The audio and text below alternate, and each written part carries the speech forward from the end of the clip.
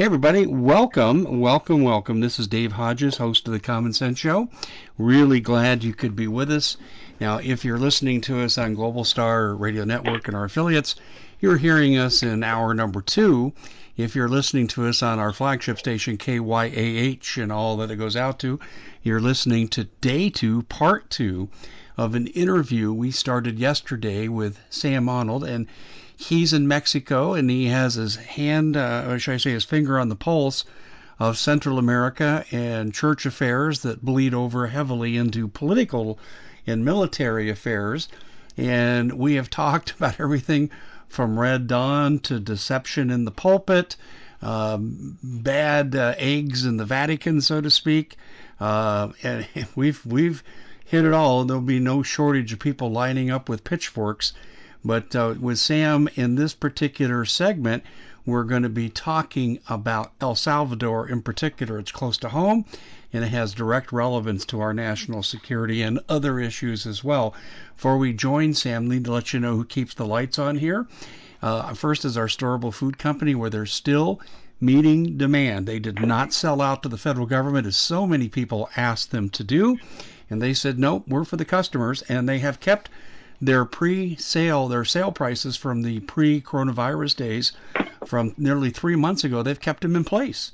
And that's nearly 40% off the 4 and 2 week packages. And that's let's put it this way. You're going to get a discount. You're not going to get price gouging for 25-year shelf life and restaurant quality kind of food. So go to preparewithdave.com. That's preparewithdave.com. Also, ladies and gentlemen, we have our water filtration system, which is an absolute must, because if people have to walk off the job in your treatment facilities, you may get tap water, you may not, but if you do, you can't be sure it's been treated. And you're going to have to treat everything that goes into your mouth, and this device does that, and it does it at 40% off the retail price right now. So go to waterwithdave.com, and you'll see the research there that validates it's number 1 in the industry. That's preparewithdave.com for the food, Water with Dave for the water filtration.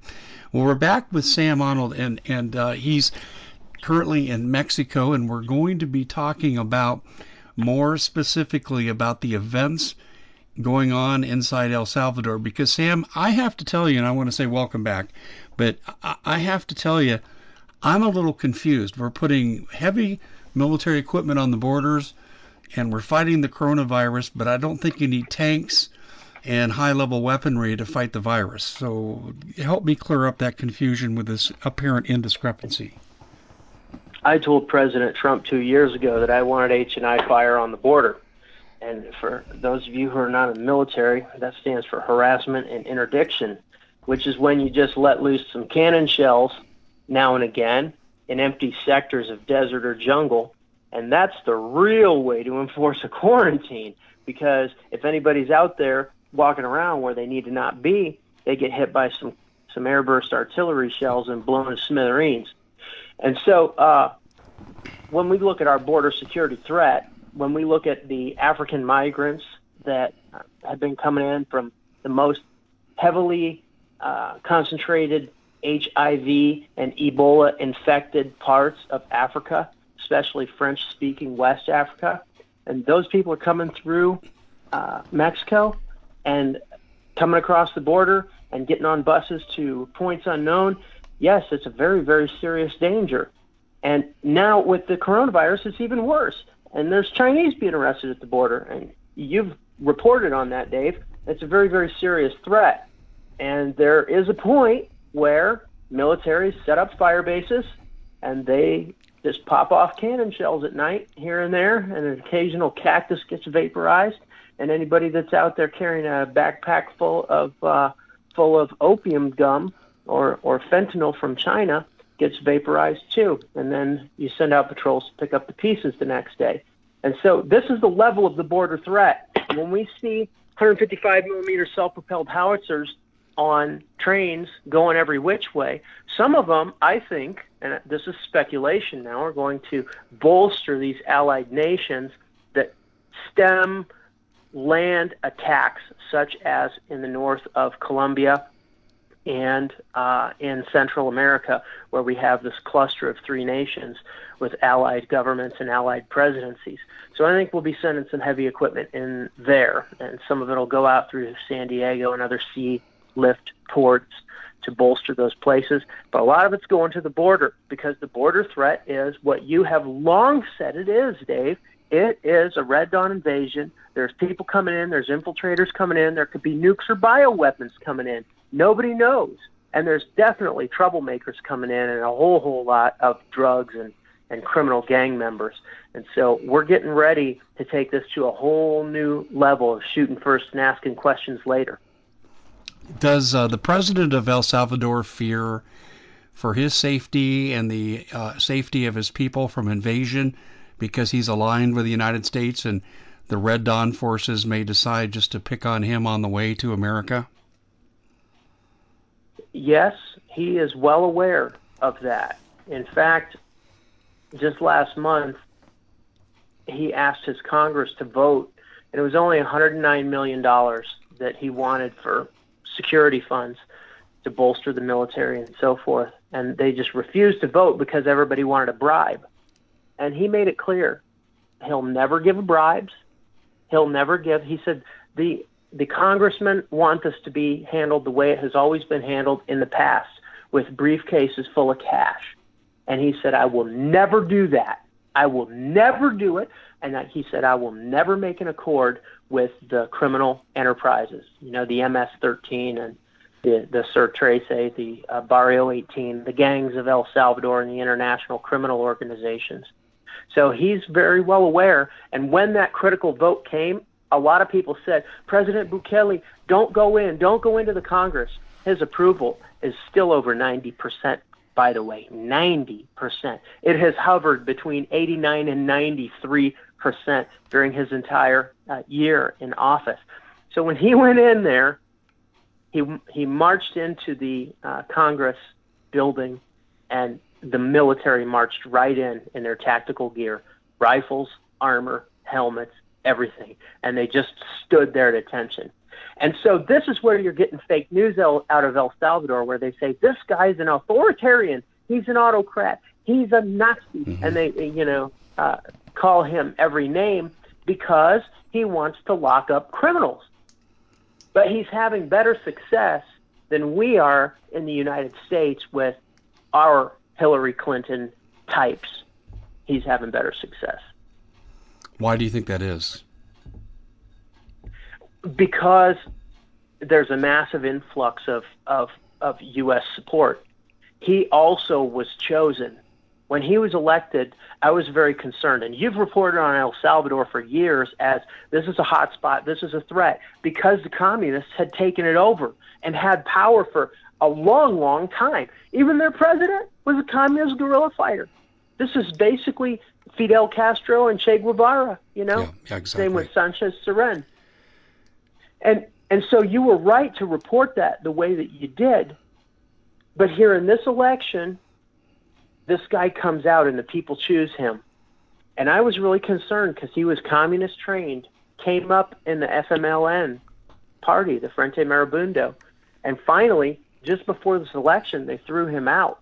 And I thought, oh my, it's not because he's not communist, but the fact is, some people that are inside of communist governments, they see that the ideals, the pure Marxism is not even there, that it's a kleptocracy, that it's all about raw power. And this is where we get the term Marxism-Leninism.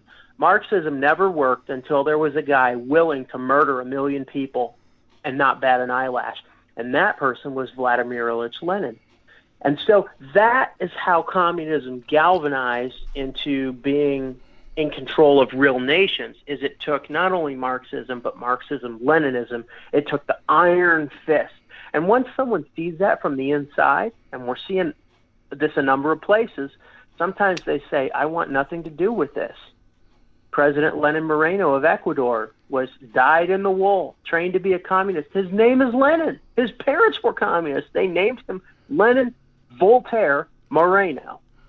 And when he took over the presidency, he just took hold of the tiller and turned the ship around. Let and me came in digress and just for a second, because I am in communication with a lot of expats that live in Chile and Ecuador. And what they tell me is uniformly the same. And what they say is colonies of Chinese immigrants are coming into the country, forming their own villages. And particularly in Ecuador, the Chinese have absconded with Ecuadorian rights and access to certain rare earth minerals, and these mines proliferate, and much to the chagrin of the local people who are cut out because the Chinese, as we talked about in the previous segment, are bringing in their own workers. Can you comment on that real quickly about Ecuador and what's going on there in that regard?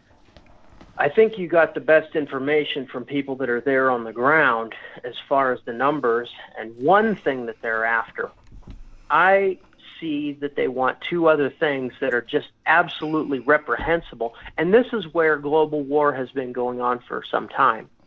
One, they want our women.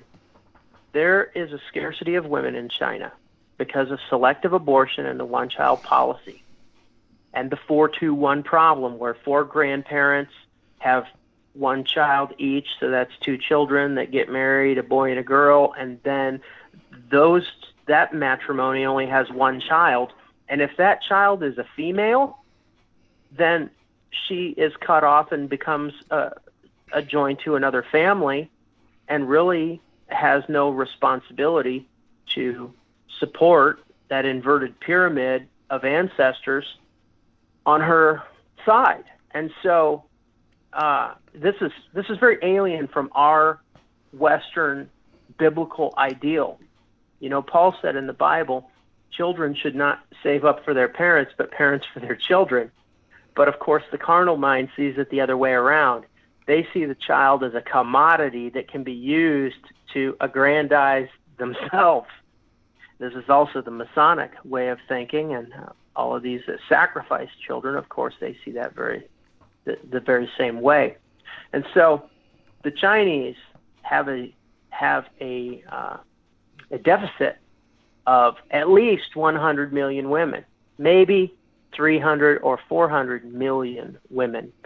So they have many, many soldiers, but a young guy can't get a date in China unless he's a millionaire, because the market favors the ladies, and they can pick amongst their suitors. But an average guy cannot get a date.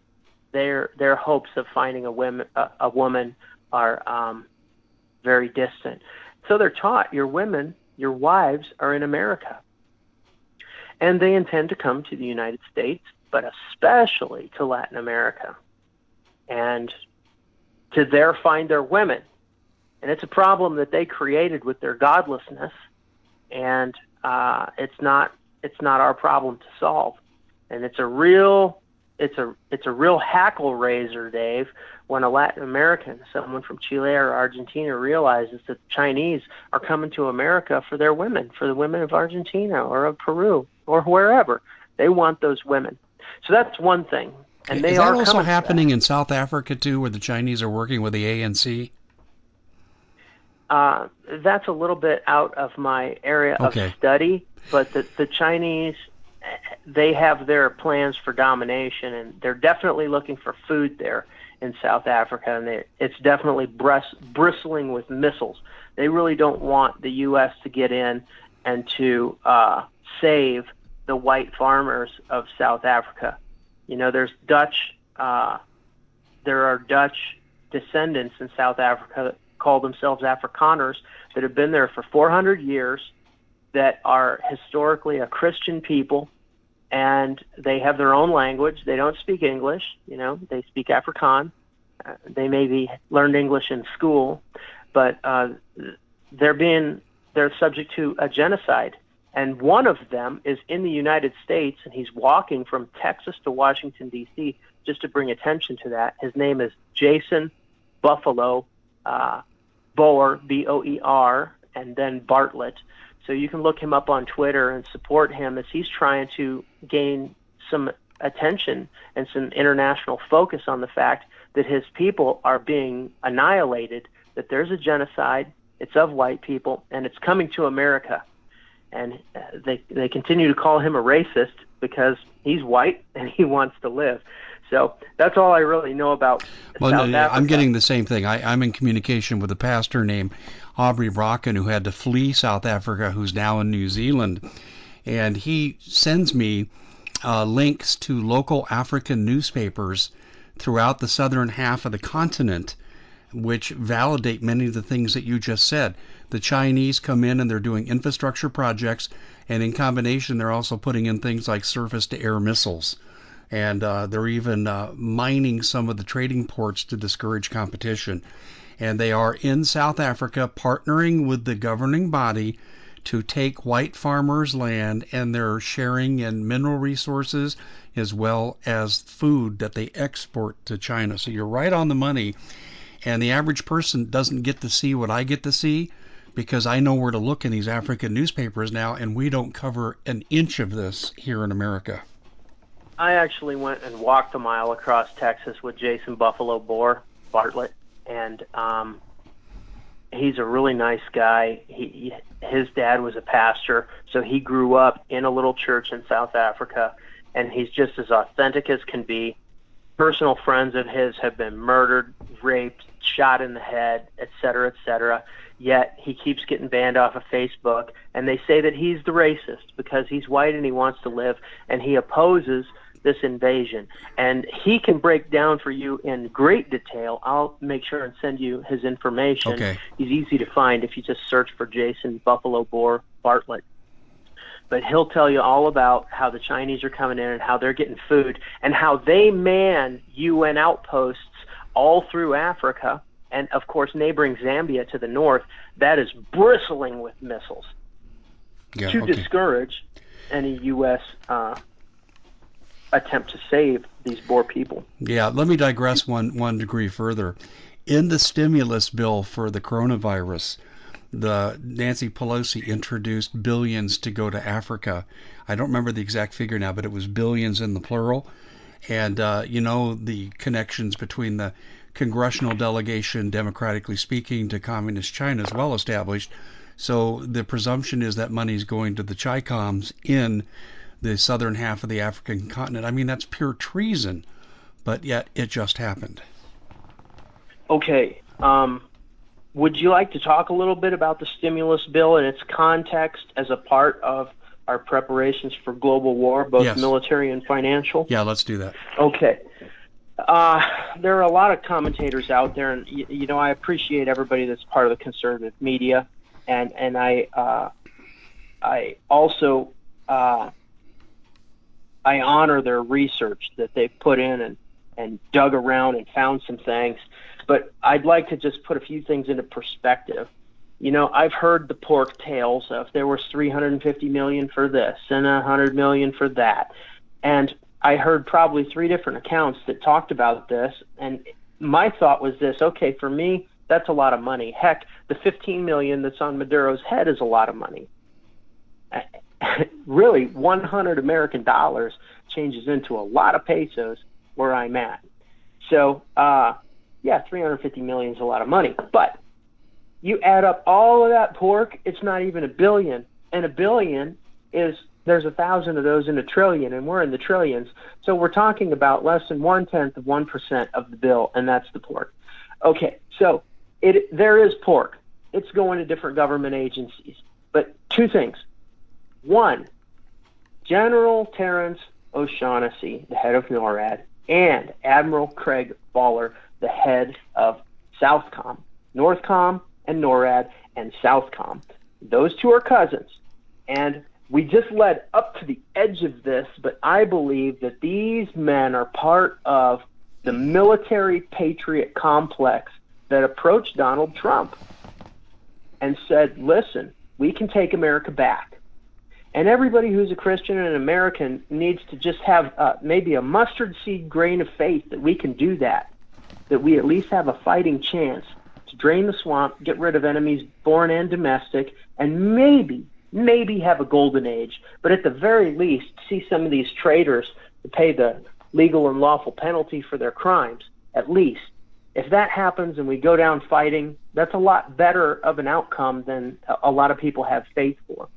So I see the president and the stimulus bill taking over the Fed, taking over the financial markets of the world, and preparing for global war.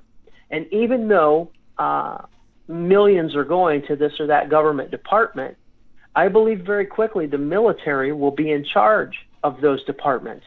And once the military is in charge of a pork-filled department, guess what? They're going to be making something humanitarian or military related to sustain a global war effort against enemies, foreign and domestic. And for everyone who's stir crazy in their house right now, I'd just like to say, global war is coming. It's that the military, along with defense production authorizations that Trump has already signed, is the military is approaching the largest enterprises first. So first they go over to Boeing, and this has been in the news. Military may take over Boeing. Boeing may be nationalized. Now, today it came out that the entire stock market may be nationalized, that the Fed may be nationalized, that in the stimulus package that Trump signed, he may have nationalized the Fed. Okay. The military will begin to go to smaller and smaller and smaller enterprises. So once they're done with FedEx, UPS, General Motors, the big companies, which may also include Silicon Valley, they will eventually get to John Q. Public and his company. And where I see so many patriots saying, this is the noose getting tightened around us. The noose has been there for 20 years, and people have called you crazy, Dave, because you've been out saying this. Look, the prison planet is here. The police state is here. Socialism is here. A top-heavy, unsustainable, massive, expensive government is here, and it's been here for at least 20 years. And it's only the head in the sand thing that has caused people to not realize it. Everybody wears the dog leash. It's just a matter of whether the other end of it gets yanked or not. But just because the other end of the leash is not getting yanked does not mean that John Q. Public is not collared, because John Q. Public has been collared for a long, long time. So I really see a bright side in the stimulus package, the Defense Production Acts. The military is taking over, and not for evil, for good. America is preparing herself to make a last stand for a free hemisphere. And I'm pretty excited about it.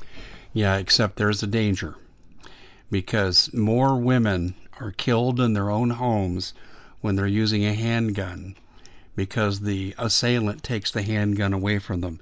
If President Trump is deposed or defeated in an election, if there's a regime change that goes left and the Pelosi party takes over, this lockdown mechanism that we're under with this increased militarism on domestic soil could be turned violently against the American public. Yes, it could, and we need to be aware of that.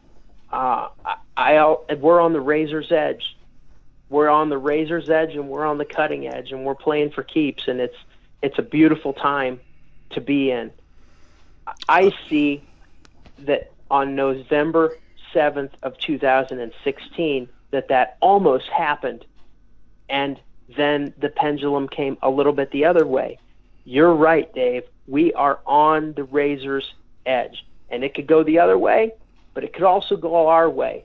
And I just want to build a little bit of hope in people that we can win. I hear you. I've been saying this too, but I will tell you this. If it doesn't go our way at the presidential level, then unfortunately what's going to have to happen is America will be forced into civilian defense. And that's when things are going to really get ugly. Yes, and even Pence is for red flag laws, someone that I greatly respect recently said. And so we need to pray for President Trump every day. We need to lift him up in prayer and ask God to pour out his wisdom on him, and for all traitors to be unmasked and identified. We need to get back to being the greatest generation. We need to be people of prayer.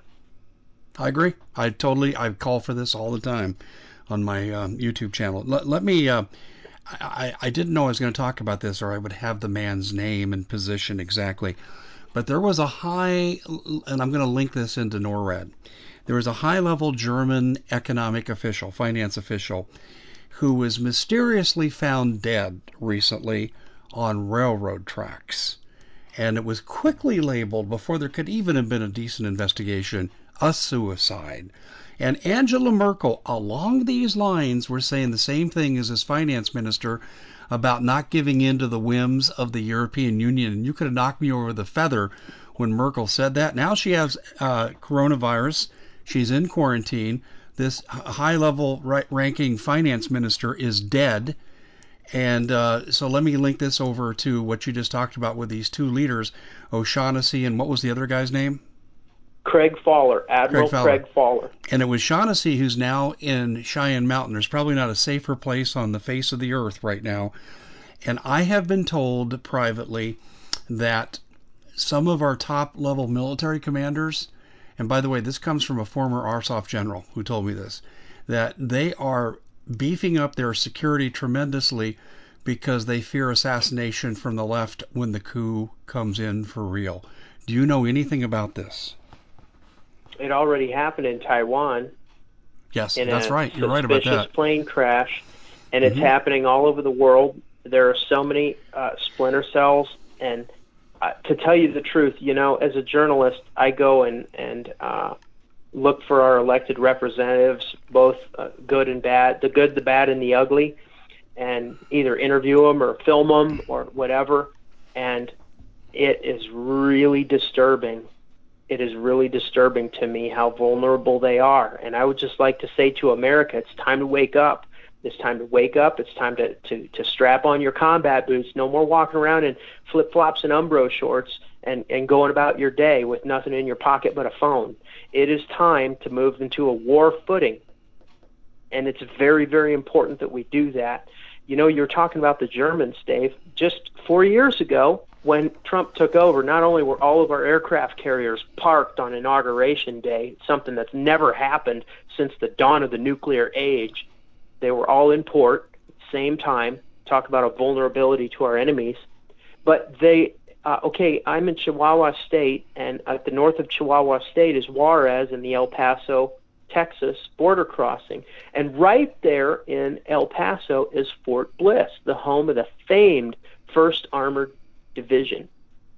So this is one of the biggest tank bases and armor gunnery ranges that we have, and there's also an airfield right there. And right there was the headquarters for the European Community. There was an actual German Luftwaffe command on Fort Bliss. And I found out about it, and I was livid. And you know what? Before long, it just wasn't there anymore. So this is the battle that's been raging within the deep state, within our nation, and in all of the Americas and all around the world. And now the coronavirus is our chance to wake up. You know, if we were in a war, say in 1776, you know, you hear news from this place or that place, but there's a point where you hear a cannon shell yourself for the first time. You hear a cannon go boom. And then that is the signal for a mountain man and a Minuteman, for a patriot and an American to boot up and to grab his musket from behind the door and to just not go out unprepared anymore. And that's what the coronavirus is. And everybody's missing it, Dave. Everybody's looking at the coronavirus for what it is. They hear the rolling thunder and they're like, what was that? How far was it? What could it be? Could have been a thunder. It was a bird. It was a plane. No, it's global war that has now come to you. That's true. So what are you going to do? That's true. And I'm going to give you a piece of information that you may or may not have. And I think you're going to see this. I'm in communication with some different people from different federal agencies that should have a part in the quarantine zones that were coming to the Southwest in places like Texas. And as of a few weeks ago, some of these people were going to go ahead and administer these quarantine zones. And they were located in box stores that had been closed, like H-E-B, Target, Walmart. And listen, I have seen the proof for this. I'm not reporting something out of hand. I'm reporting something that I know to be true. And in addition, what's happened now is there's been a sea change in leadership. The federal agencies that were designed to go in and manage these facilities in by April 15th have now been removed from the picture. And I'm talking FBI, ATF, Homeland Security. They've been wiped off the slate, not involved anymore, and the Marshal Service is totally in charge. And in addition, and this has been going on for a month, they've been running ads in police departments, local police departments, to hire police for $50 an hour to stand guard on these particular stores. Now, here's the debate, and I'll tell you what the feds tell me, the feds that are good guys and are patriots. The debate is this: who's going into these quarantine camps, which could be political prisons? Is it going to be me and people like me, or is it going to be the deep state? I'll tell you who's not going in there. No one that has the coronavirus. These are political prisoner camps. What do you know about this? This is one of the reasons that I follow your broadcasts on a daily basis, and I'd just like to give a shout out to KYAH too. I have a lot of fun on KYAH, and it almost makes me wish that I was in Utah more often. Yeah. Hal Turner's on KYAH. By the way, I get on his show almost every night and give a very short Latin America war report and migrant invasion news that is almost nowhere else because I just can't type it up every day being a one-man operation. So Understood. You either catch it or you don't. And that's a great station. And your broadcast I follow for exactly that reason, because your sources bring you this kind of information. All I can say is that the military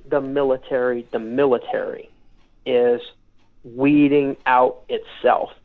What you hear about our super carriers being quarantined in the Pacific, I'm going to tell you what's happening. There is an entirely new way of vetting soldiers and sailors, whether they be Americans or whether they be traitors.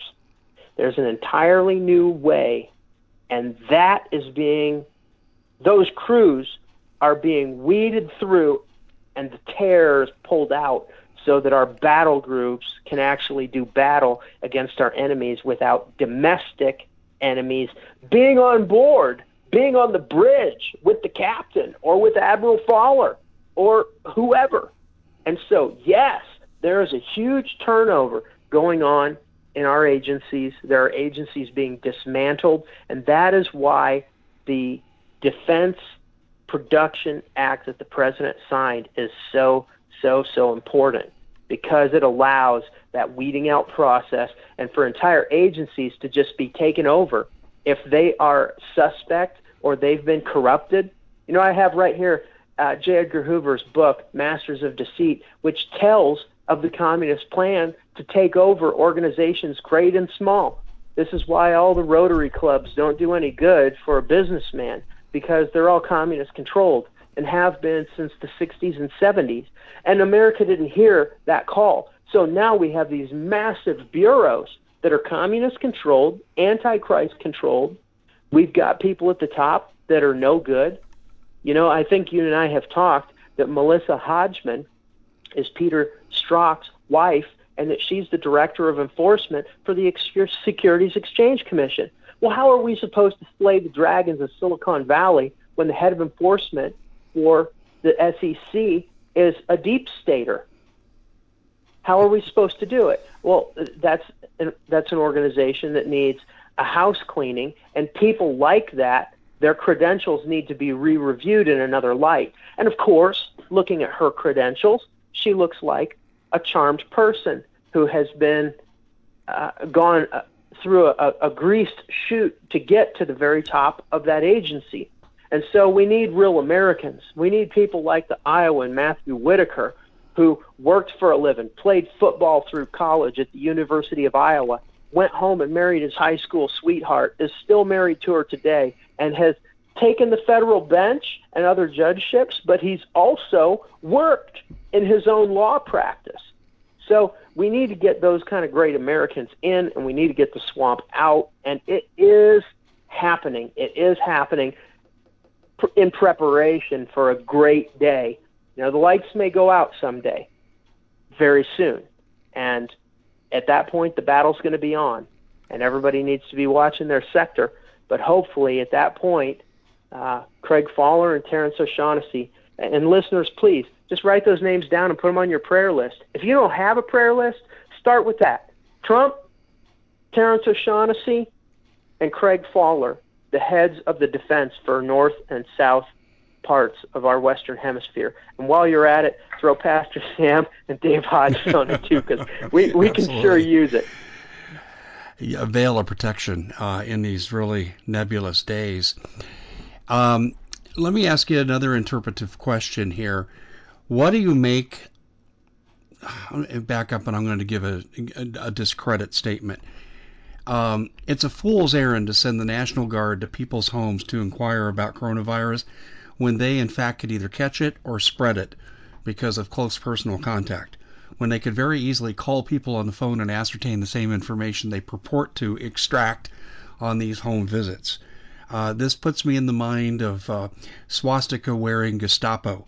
What do you know or what do you think about the National Guard in Rhode Island, the National Guard in Texas going door to door?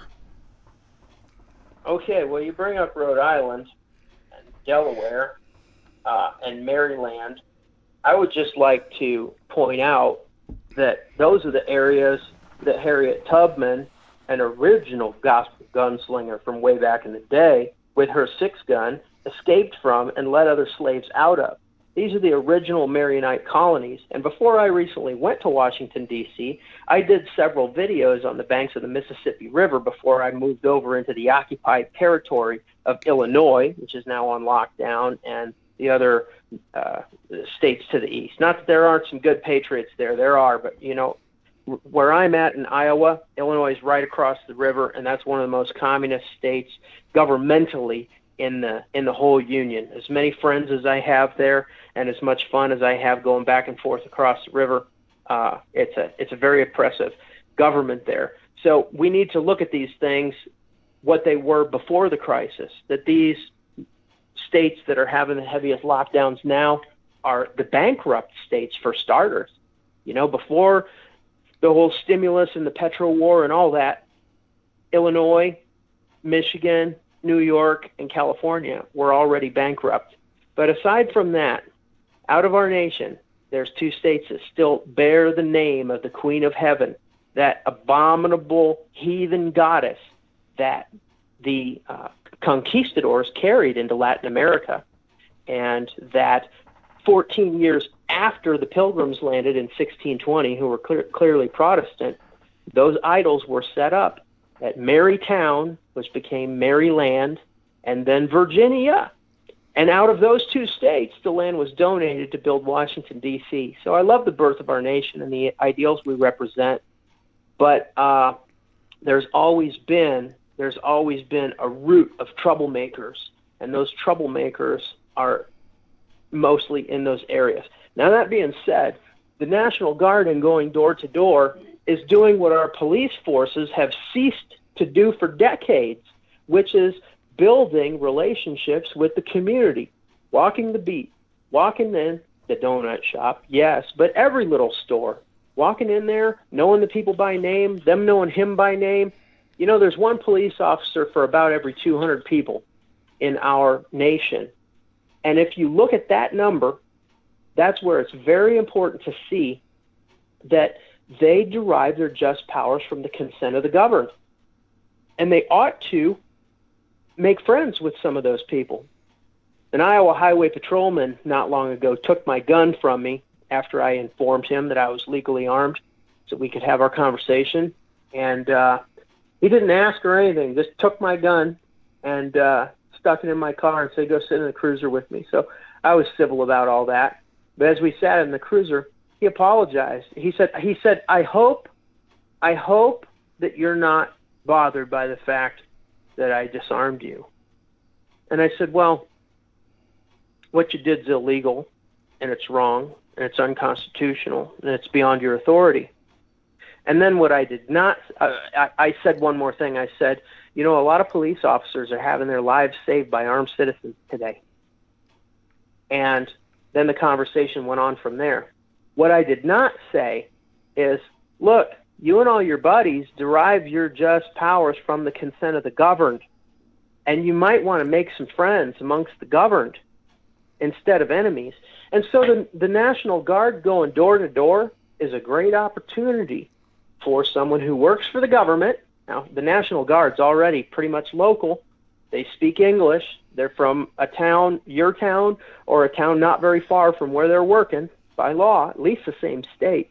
It's a great opportunity to form a bond between the government and the governed. And then they can derive their just powers from the consent of the governed. So it's a real opportunity for America to rally. And maybe I'm an optimist, Dave, but if we keep looking back at our founding values and try to implement them, we might just have America again. Yeah, a lot of people aren't seeing the National Guard that way, though. I'm afraid they're looking at it as a violation of the Fourth and potentially the Fifth Amendment. And there's another factor, though, that clouds this event, and that's when people like in Tarrant County, like Judge Whitley, says, we can take your house. We can take any of your property we want. And Mayor Finan of Champaign, Illinois, said exactly the same thing. And so then when the men in uniform show up, people are going to think, are they here to take from me, or are they here to help me? Trump may just be giving those mayors and governors enough rope to hang themselves. That's what I've been told. He may come in 30 days later and just impeach them all for un-American activities. Say, this was a great violation of the Constitution. You gave an unlawful order. All right, so we're going to impeach you. We could have widespread impeachment tribunals. And while you bring up the subject of judges, I wanted to tell a little bit about how the judges are affecting these situations politically in Central and Latin America, and how there again, we're absolutely on the razor's edge. Can we take a minute and go there? Absolutely. Okay. So everybody knows that the indictment was unsealed against Nicolas Maduro, and a $15 million reward, and $10 million ahead for 4 different lieutenants of his, including Diosdado Cabello and Tarek El Aissami. So these people had been investigated way back in 2017 of heading perhaps the largest drug trafficking operation in the world. They call it the Cartel del Sol, the Sun Cartel. So we know that indictment was unsealed. And by the way, just the news came out today about such a thing as Convención de Palermo. The Palermo Protocols, or the Palermo Convention. That's something that was signed in December of 2000 in the town of Palermo, Italy. And what it discusses is international cooperation and the issuing of warrants for known drug traffickers and transnational criminal organizations. So while we look at Trump, we need to see that there's things out there like the Inter-American Letter of 2001.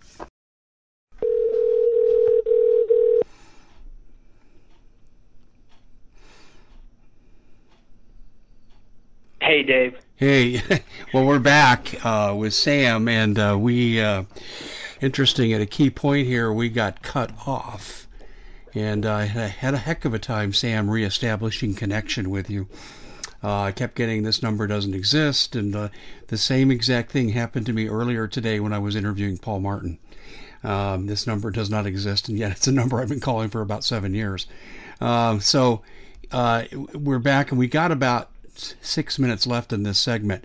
So let me throw it back to you, and I have to be honest with you, I blanked out on where we were at. I was just getting ready to drop a name. And I really like to drop names on your show, Dave, because you're such an excellent researcher that you get to dig in, and then when your sources call in and you say, hey, what about this guy? And so much more information comes out. A lot of times we break the dam exactly that way. Right. So I can just poke a tiny hole in it, and then other researchers get in and really get down to the nitty-gritty. and prove it all, and pretty soon we get rid of troublemakers. Okay. So here's the deal. In the Southern District of New York, there is a U.S. attorney, and his name is Jeffrey S. Berman. Jeffrey S. Berman. Now, Berman is the one who was standing right beside Bill Barr when Bill Barr unsealed the indictments in the press conference against Nicolas Maduro and his criminal cabal.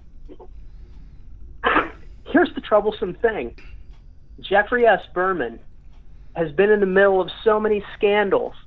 Jeffrey S. Berman, U.S. attorney, may be the reason that President Trump changed his residency from New York, where he lived in the Southern District in Manhattan, to Florida. His address of record is there. Jeffrey S. Berman was in charge of the Epstein trial. And just one red flag is the judge was Judge Berman. So what's the relationship between U.S. Attorney Jeffrey S. Berman and Judge Berman, who sat on the bench as Epstein was brought in his shackles while he was yet alive? So just the fact of Epstein being under this man's watchful eye should be a massive red flag. Guardian of the gate. Yep. Total guardian of the gate. So Jeffrey S. Berman, on March the 9th, there was a story that came out on New York's Channel 21. Jeffrey S. Berman says that he is not subject to the Department of Justice. Now, you know, if this was a patriot who was refusing an unlawful order to, say, round up some juice, then that would be one thing. But if it's a swamp creature who is refusing to follow his commander-in-chief and to do his law enforcement duty of locking up lawbreakers and convicting them, all of a sudden this is a huge problem. So you can find the link to that if you just search New York Channel 21, Jeffrey S. Berman, Department of Justice. It'll pop right up. But the link is dead. The story has been scuttled. It's gone. And this was on March the 9th. So here we are. We're still in the month of March, and Jeffrey S. Berman's the one that's right there unsealing the indictments against Nicolas Maduro and his cronies. Now, there's a whole other U.S. Attorney's Office out of Miami, and Miami is where a lot of Venezuelans live. The Venezuelan expat community has a lot of pull there as they push for law and order and justice and for criminals to be arrested. And so possibly we'll get a lot better action out of the Miami U.S. Attorney's Office. That's a Hispanic lady attorney that's working on that department. But this guy has been involved in all kinds of stuff, including Honduras. So, okay, we got El Salvador, we got Guatemala, and we got Honduras, and they're all there touching one another, you know, and in Central America. And between the three of them, we have a very, very strong nexus. And we're putting a lot of money in there to help them build asylum capability, to build their militaries. Craig Fowler's good friend is Admiral Rene Marino, and one of the first things that President Bukele did when he took over as president of El Salvador is he bypassed all of the Banana Republic generalissimos. Yeah, that is good. Yeah, I did read that as well, too. Let me just throw this in as a tidbit, and then we need to wrap up. I believe the Southern District is where Loretta Lynch was spawned from. And John Cruz, who was a senior VP turned vigilante against HSBC corruption with Hillary Clinton and Comey, tried to expose all these things. Loretta Lynch took over and basically slapped HSBC on the wrist. Everyone should have gone to jail there, but no one did. They just got a $5 million fine. And I've interviewed John about 5 times on that issue and other related issues. And so the Southern District is about as crooked as it comes, and what you're saying doesn't come as any surprise to me. We got about 30 seconds. Tell people how they can follow your good work. Search Gospel Gunslingers on any engine. On Subscribestar, most of my material is free, but I really need subscribers on there. Sure. You can pay $5 a month. The subscriptions begin, and then you'll get an email whenever I drop an article on Subscribestar. I'm also on Twitter I'm also on YouTube, and I would really encourage the listeners to get in and to look at some background for global war, so that when you talk about this with your friends and your neighbors, you have a place to stand on where you can see my tweets about Admiral Rene Merino in El Salvador and how he's night and day different from the government that was before him, about the different presidents and the turnovers. I also have a YouTube. My YouTube has right there on the About page how to donate, how to help, and please subscribe. Absolutely. My name is Samuel Honnold, Honnold, but just search Gospel Gunslingers and it'll come right to me. And Sam, we're right up against the end. Thank you so much for joining us. It's been extremely informative. You've been generous with your time to everybody else. We'll see you back here next time. Thanks, Sam. Thank you, Dave.